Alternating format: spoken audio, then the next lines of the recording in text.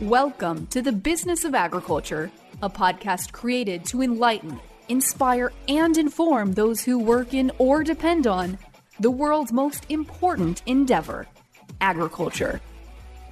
Here's your host, Damian Mason.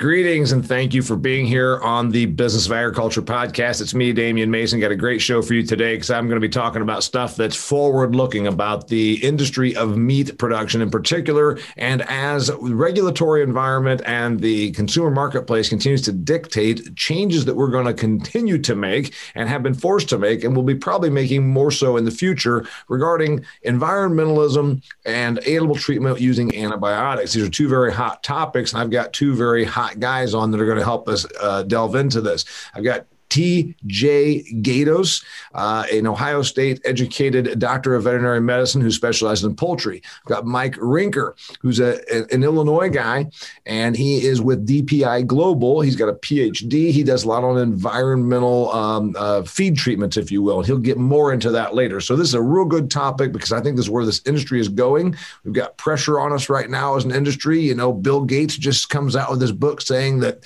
rich countries like the United States should be eating 100% synthetic beef very soon for global climate change. So with all this pressure from the elites and the billionaire class trying to dictate what you eat and what we in the business produce, I thought it was time to address a couple of topics that are commonly used against us: antibiotic usage and environmental degradation through livestock production.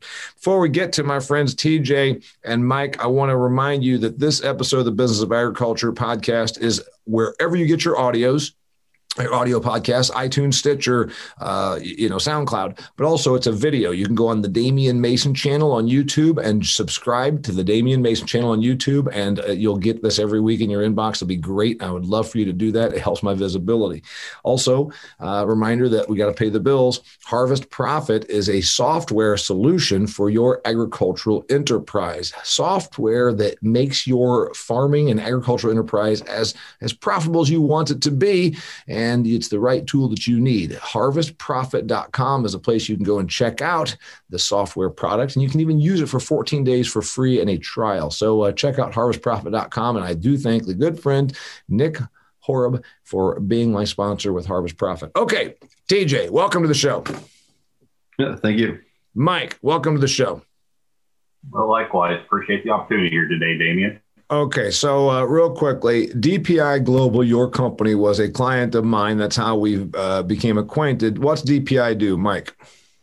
Well, DPI actually excited here this month, celebrating our 65th year in business. And, throughout that time, our focus has been on manufacturing all natural technologies for various ag industries.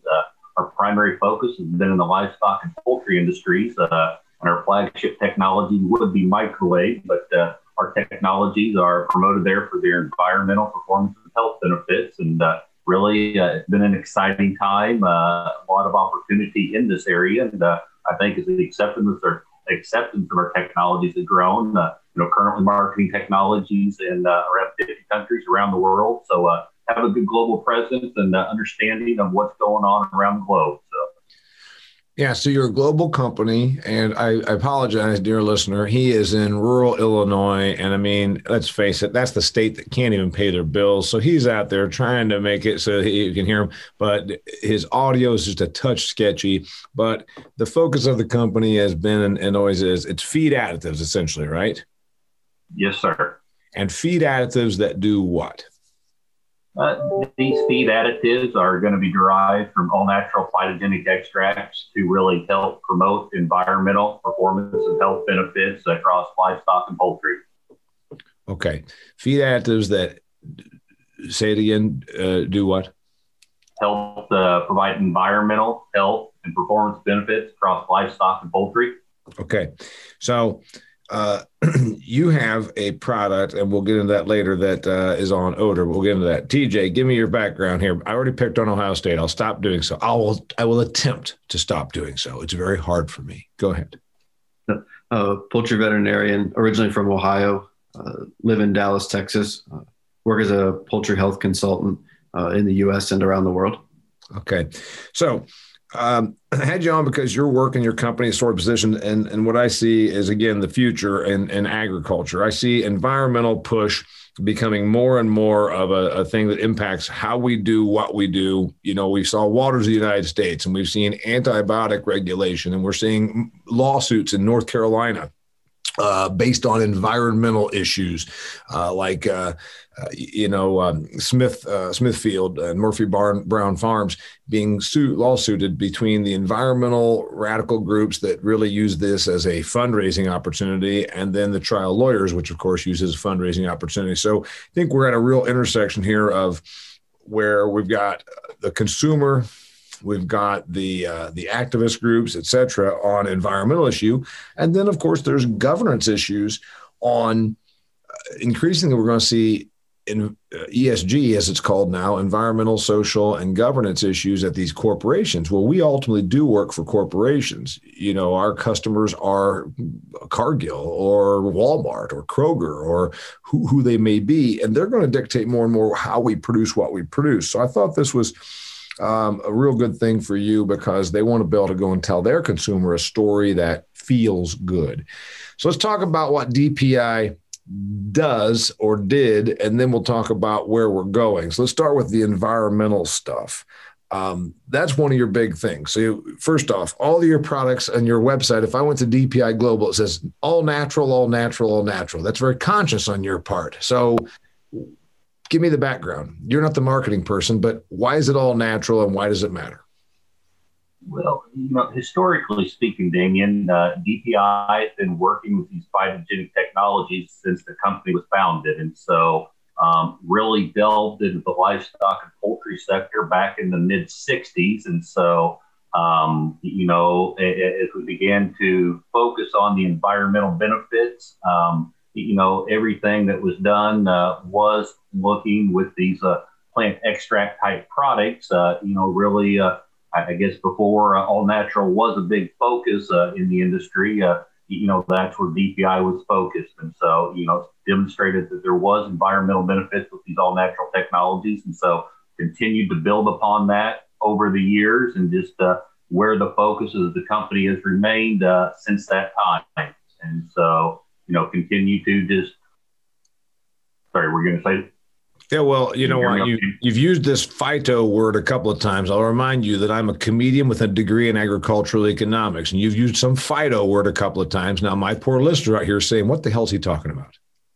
Okay. To expand upon that, I guess when I say a phytogenic technology, just simply a plant-based product. And so, we work with plants that are native to the Southwest U.S. and parts of Mexico where they're grown. And we take these plants and then manufacture them into feed ingredients for the livestock and poultry industry. So phytogenic would just be simply a plant-based technology.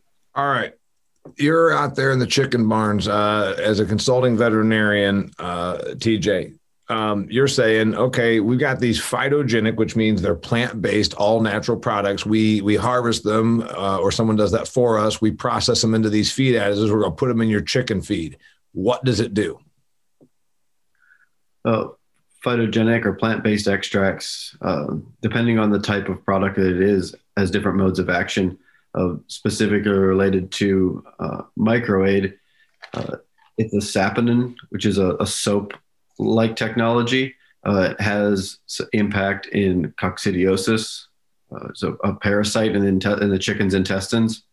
Also has some antimicrobial and some antimicrobial type impacts. Additionally, there are some impacts related to ammonia and ammonia reduction, so improving that house environment for the chicken. Okay, so we got this plant-based product that somebody years ago said, "Hey, what if we threw this in the chicken feed?" And then what it does is it has and maybe is it the same product or different products that we're talking about here that have these different things that they do? One, you said eliminates coccidiosis. If you're not a livestock producer and you're not in this game, I can tell you that this is a big issue we face when we have livestock because it's a bacteria, right? Tell me about this. Parasite. It's a parasite. It prevents them from gaining weight because it's getting the nutrients to the animal, right? Absolutely. Okay. Does that same product then eliminate or reduce ammonia? The same product? It is the same product, yes. Okay. And then the average listener saying ammonia. I mean, like the stuff I put in my cleaning solution to do my windows. What are you talking about? Tell me about ammonia. Yeah, it's the same ammonia. That smell that you use, that you see when you clean the windows, if you get that at a high level, it's bad for the respiratory tract. It makes the animals more susceptible to respiratory disease. Yeah, you guys are both doing that thing because you're very highly trained and you work in this every day. You're forgetting that I've got a listener here that it produces cranberries that still doesn't understand. Let's go back to the basics. Why is this an issue? Chicken manure is very ammonia-ish. So the chickens, when you have them in large quantity, right, that's our problem. Correct. The problem is the chickens are raised in barns, and when they poop in that barn, there's the feces goes through bacterial changes, and during those changes, ammonia can be released or is released from that manure in the system. All right, so there you go. See, I guess I'd chime in real quickly. You think about this topic.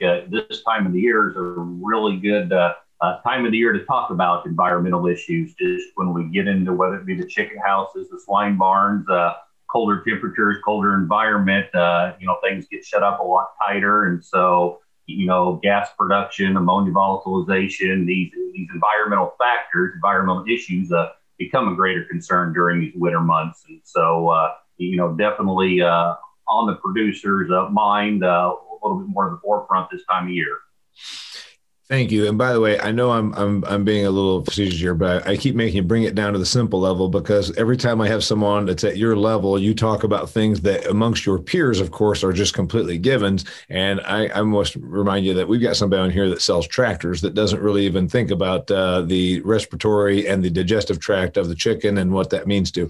So the average person sitting there saying right now, all right, so you guys created this product that reduces the odor, which makes it so that these animals are emitting less methane and ammonia, right? That's what we're talking about, right? And it's an issue because what we just heard from both of you is that, well, it's because these animals are in these barns where this, especially in February, like we're recording this right now, they're not as wide open with the fans blowing and changing and doing air exchange. So you've got this buildup. Now, the average person saying that's why those poor animals shouldn't be raised on those factory farms and those barns, because they should be outside. Tell me why chickens aren't raised outside. I can go and give you one thing. Look at the weather, what just happened from Texas all the way up to North Dakota. Your chickens would be what we call frozen chickens right now. So, but they wouldn't be processed frozen birds. But tell us about the reality here, guys. Yeah, the reason that we raise chickens inside and raise a lot of animals inside is we can control the environment. When we can control the environment, we can improve their performance and improve animal welfare. Think about people. Like you just said, we'd be outside, we'd be frozen. Would you rather be inside or would you rather be outside? The chickens that we have today are not the same chickens that are roaming around in Asia. These aren't wild animals. They've been genetically selected through breeding to perform the way that we want them to perform, and they need to be inside and in comfortable housing. Yeah, well, generally they've been bred to be efficient so that we can create more protein for human consumption using less resources, and within 43 days from hatching egg to an adult chicken.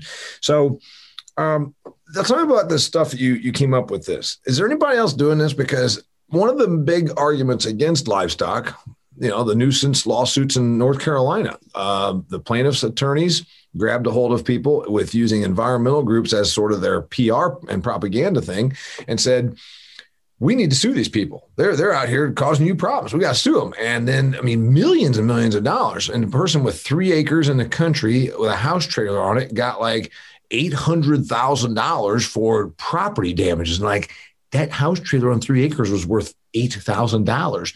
So this is a big problem, and you're kind of at the forefront. Can we eliminate odor?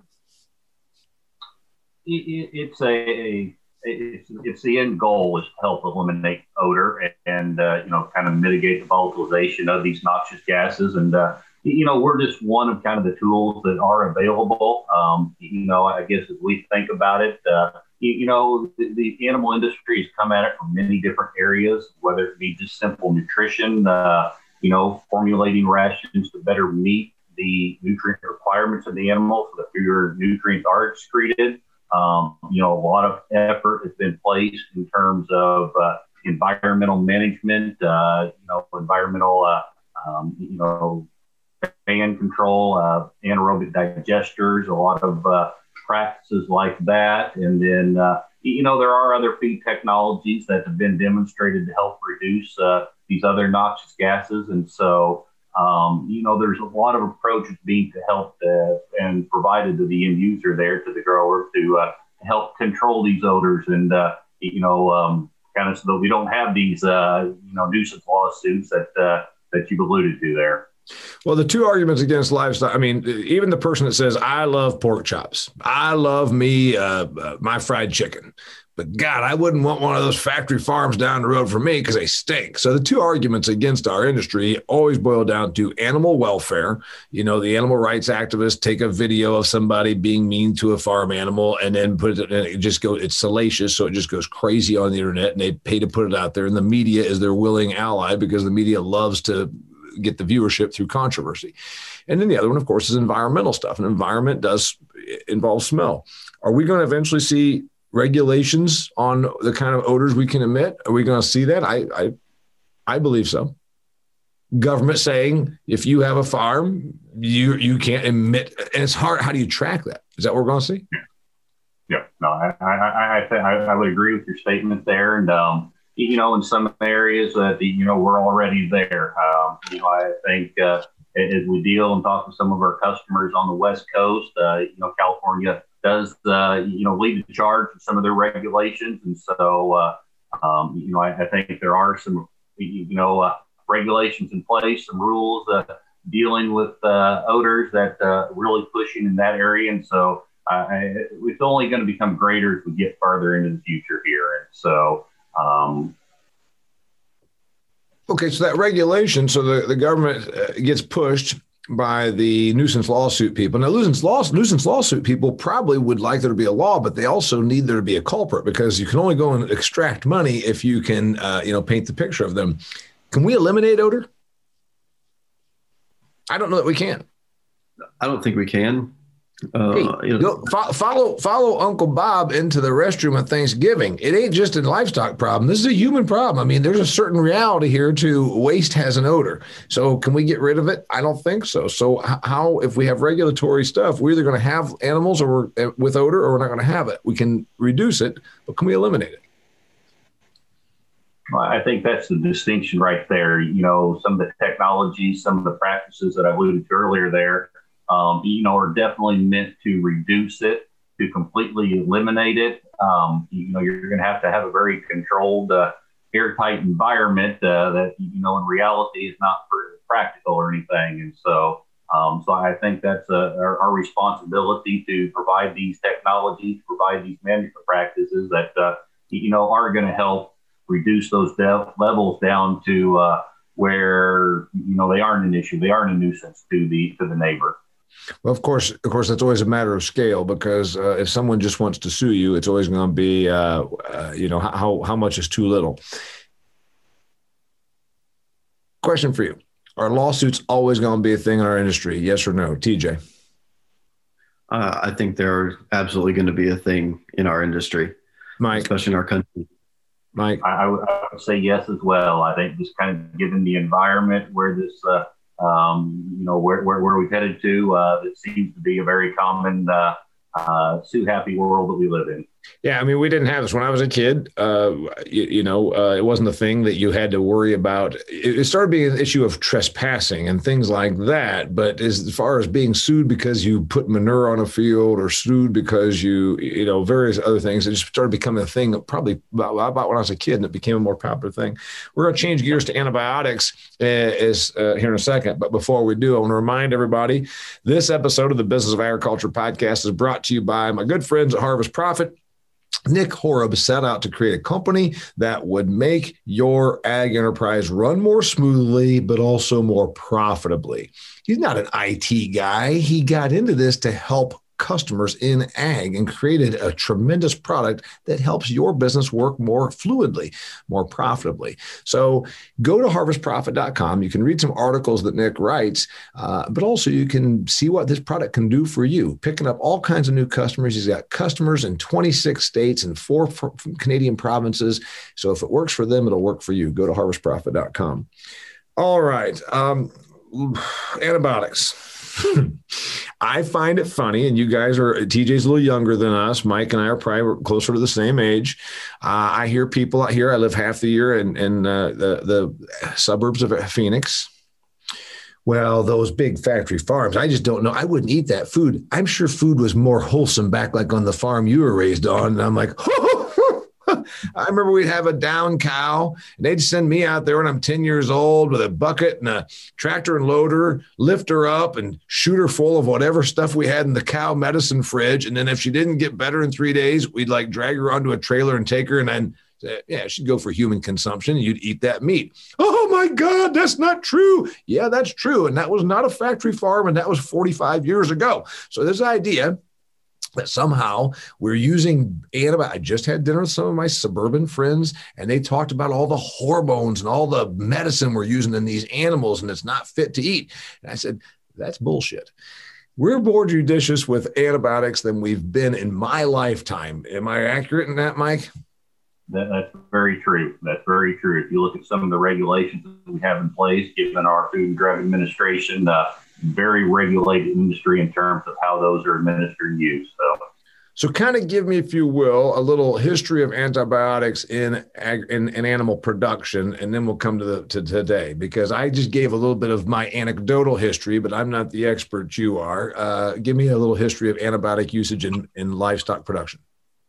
Well, antibiotics have been used for many, many decades now, and they've been used for both therapeutic uses as well as growth promotion purposes. And, even given those, there has been regulated oversight for many, many years. And so, all these drugs have withdrawal periods associated with them, concerns about tissue residue. And so, I guess that mentality of, our meat being pumped up with antibiotics is not always been true, just because of the withdrawal concerns and everything. And so there's never been that case. But if we think about really where we're at today, some big advancements were made in the last 5 to 6 years, given our veterinary feed directive that the FDA oversight provided. And, I think you mentioned it earlier, there's a very focus on the judicious use of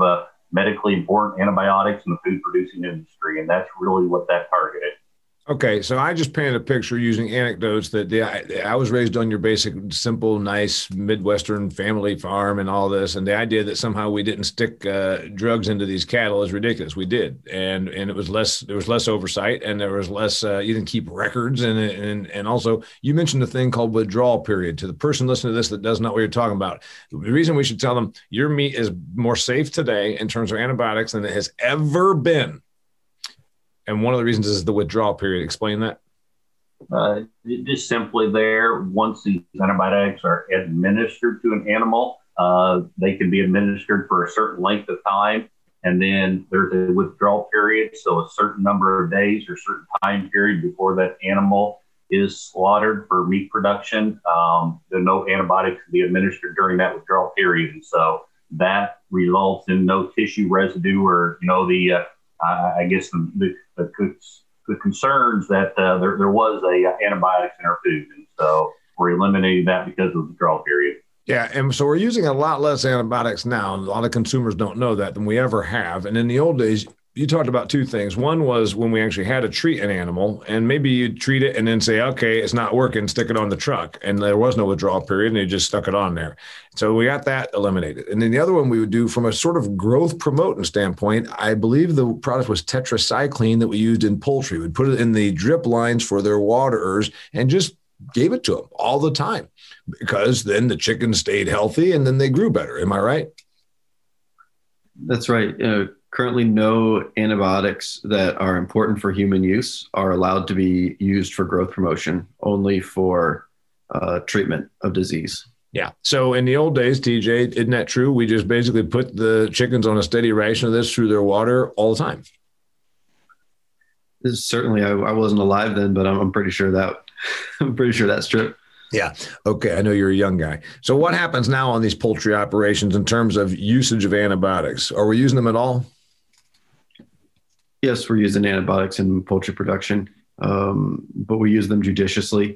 Roughly 60% of the poultry in the United States is raised without antibiotics. Okay, roughly 60% without antibiotics at all. And then the 40%, I see the ads that say no antibiotics ever. So what's happening on the difference on that? So the ones that have to get treated is because of the barn is sick. Is that what's happening or what's going on there? What's happening is that for treatment of coccidiosis, that parasite we talked about earlier, that's a huge problem in poultry and agriculture, animal agriculture in general. A lot of the drugs that are used to treat that are considered antibiotics because of the way they're produced. So the vast majority of antibiotics that are used are actually antiparasitics, anticoccidials, and they have no use in humans. Okay, so the big concern is the consumer that lives out here in the suburbs near me in Phoenix says, well, they're giving these drugs to these cows, chickens, and pigs. And then when my kid gets sick, then they're built up resistance. And what you just said is the difference is? Yeah, the vast majority of antibiotics we're using have no value in human medicine. Because it's a completely disparate, different thing. Humans don't get coccidiosis. We don't have the bacteria or the parasite in our gut. Correct. Okay. That's the issue on superbugs, because that's where ag gets blamed a lot. Are we really actually doing anything that's creating superbugs by creating tolerance or building up, what do they call it? Creating antibiotic resistance? Mike? DJ? That was the concern. I mean, really, the concern with the use, even back in the day when we were using more for growth promotion purposes, the concern was resistance development. And, I think some of the points that TJ's alluded to there in terms of those being used today for food producing animals are drastically different than those used on the human side. And so these superbugs, this resistance development is not the issue that the media would like to make it out to be. TJ, you were saying something, sorry. You're right. Anytime you use an antibiotic, there's a risk of creating a resistant organism by using that antibiotic, which is why there's veterinary oversight for the use of these antimicrobials. And as an industry, we don't take using them lightly. We have a responsibility to the animals in our care. So if there's sick animals and there's an option to treat them, we have to treat them because we have to care for these animals. But we use so much less than we use them than we used to, and we use them in such a way that helps reduce the risk of antimicrobial resistance. So antimicrobial resistance is the issue it comes about with antibiotic overusage, which we are not now doing, as you pointed out. Where are we heading? Antibiotic use, like I said, in the old days, I know that right now it's hard to get some of the stuff. You've got to have a lot more, in the old days, it was kind of like you could get your hands on it pretty easily. Where are we going? Well, I think what you're indicating is that part of this VFD is the veterinary client relationship. And so that's providing that oversight in terms of how these antimicrobial agents are used. And so, where we're going, I think is, they'll be continued to use as they are now, in animal welfare, animal husbandry needs where we need to maintain the health of these animals. And so, there's going to continue to be that need for them down the road. DPI Global, you guys were sort of at the forefront 50, 60 years ago of grabbing some plant-based product, phytogenic technology, as you called it, that you put in the animal feed and it kept them healthier. And then you have this idea that you've also been able to reduce the gas emission from them. What's DPI going to do to help us use less antibiotics? You got a product in the pipeline? Well, as we understand, and our research program is focused on the benefits of our technologies, That research has focused on the performance side and been able to demonstrate that, there are options to these antimicrobial agents. The performance responses that we've seen across multiple species, demonstrate these technologies can provide that alternative. But really just the nutrition industry in general, we're seeing a big push towards alternatives. Looking at many other different plant extracts, looking at other alternatives that, can be used to provide some of those similar health benefits these microbial agents would be typically used for. Paint me a picture. So you think you're saying we're going to continue to develop stuff that's not antibiotics that can be used to make animals healthier and efficient converters of grain to meat or grass to meat without using antibiotics. Do antibiotics go away? DJ? No, I don't think they go away. They don't go away. I think their use is going to steadily decrease, especially through consumer pressure and more judicious use. But they're not going to go away. They're a precious resource, and we need them. Got it. I agree with you. Paint me a picture of meat production 20 years from now. We'll stick with TJ. Are the vegans, animal rights radicals going to win? Are all those chicken barns you work in, are they eventually going to just be like ghost towns? Are we going to all be eating plant-based meat? I don't think so. If you look around the world, look in Europe, for example, they tend to be ahead of the United States in animal agriculture, in social movements. And not in production, generally, not in production. No, not in production, but in the social aspect of their production, they tend to be ahead of us. Yeah. For good or for better or for worse. But if you look at that population, the percentage of people that are vegan or vegetarian caps at a certain number, and it doesn't exceed that. Again, if you look into the developing world, one of the first things that people want to consume is protein, animal protein. So I think as we move forward, I talked about that in my book. That very point is that, man, it's hard when the vegans cap out around a few percent of the population, and there's more people that'll say they are, but there's a real thing about humans. We are omnivores, and I know, and you can say, oh, we're old farm, but I get hungry for protein. So, Mike, animal based protein obviously is very important for you and I. We like it. You're in the business of it. The societal pressure on how we raise it, whatever. There are going to be more of these small, no antibiotics ever, out there in a pen in the pasture. Is that where we're going to go? Or you think that that's going to occupy a certain level of production and never probably get above it? What's your thoughts? I think if you look at how the trends have evolved in the last several years, I think it's continued to increase, but I think we're going to come a point where, we have to find that balance there, with the growing population that everybody wants to talk about, being able to provide that adequate protein that people need and everything. And so we're going to continue to need some production practices that we have in place today. And so I think we're going to come a point where, it's going to be a balance of everything. But, I think it's going to peak at some point here where, it goes back to that old saying I've heard that, what people say they want, what they're willing to pay for, really comes into play. And so I think that's why, again, whether it be the vegans, the all natural there, it's going to kind of plateau at some point.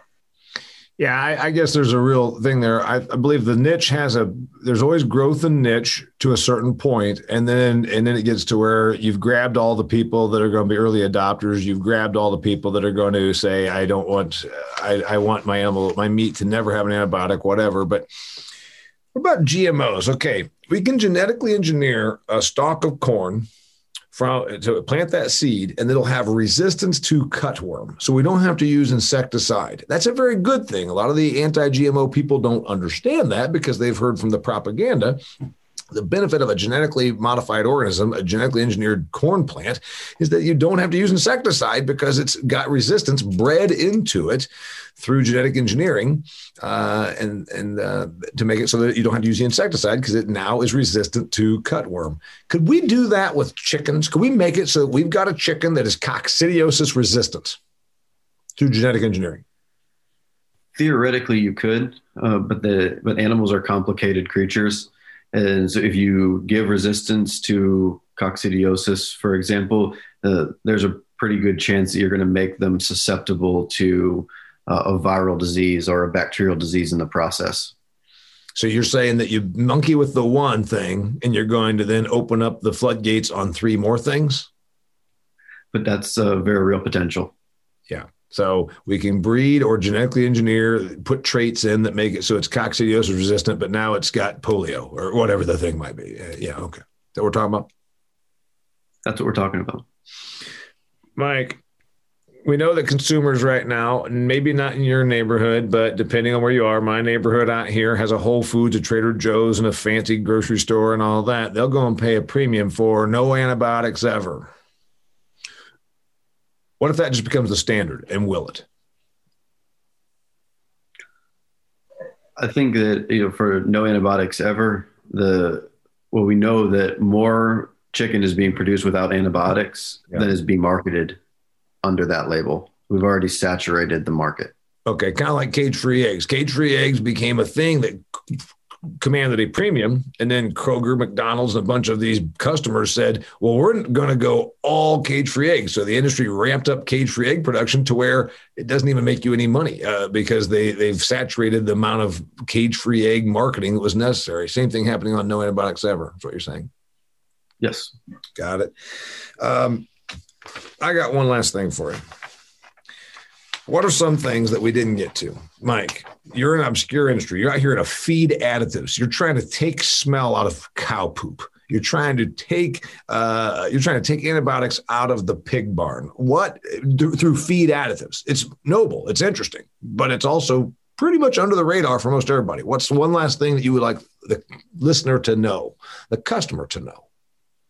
Well, I guess one thought that comes to mind, Damien, is really maybe given the current environment situation that we're in with this whole pandemic, regardless of which side of the fence you're sitting on there, we've heard a lot about trying to follow that science, making our decisions and everything. And so, I guess as we work with these, obscure technologies, really it's as we think about trying to mitigate some of these odors, our ag industry is a very science-based industry. The recommendations, decisions that we're making regarding nutrition, regarding management, regarding animal welfare, regarding the judicious use of antimicrobial agents, there is that science behind it. And so hopefully we're able to promote that, able to kind of sift through some of this other information that's shared when we get to those nuisance lawsuits that we were talking about earlier, and allow the science that our industry has kind of provided here,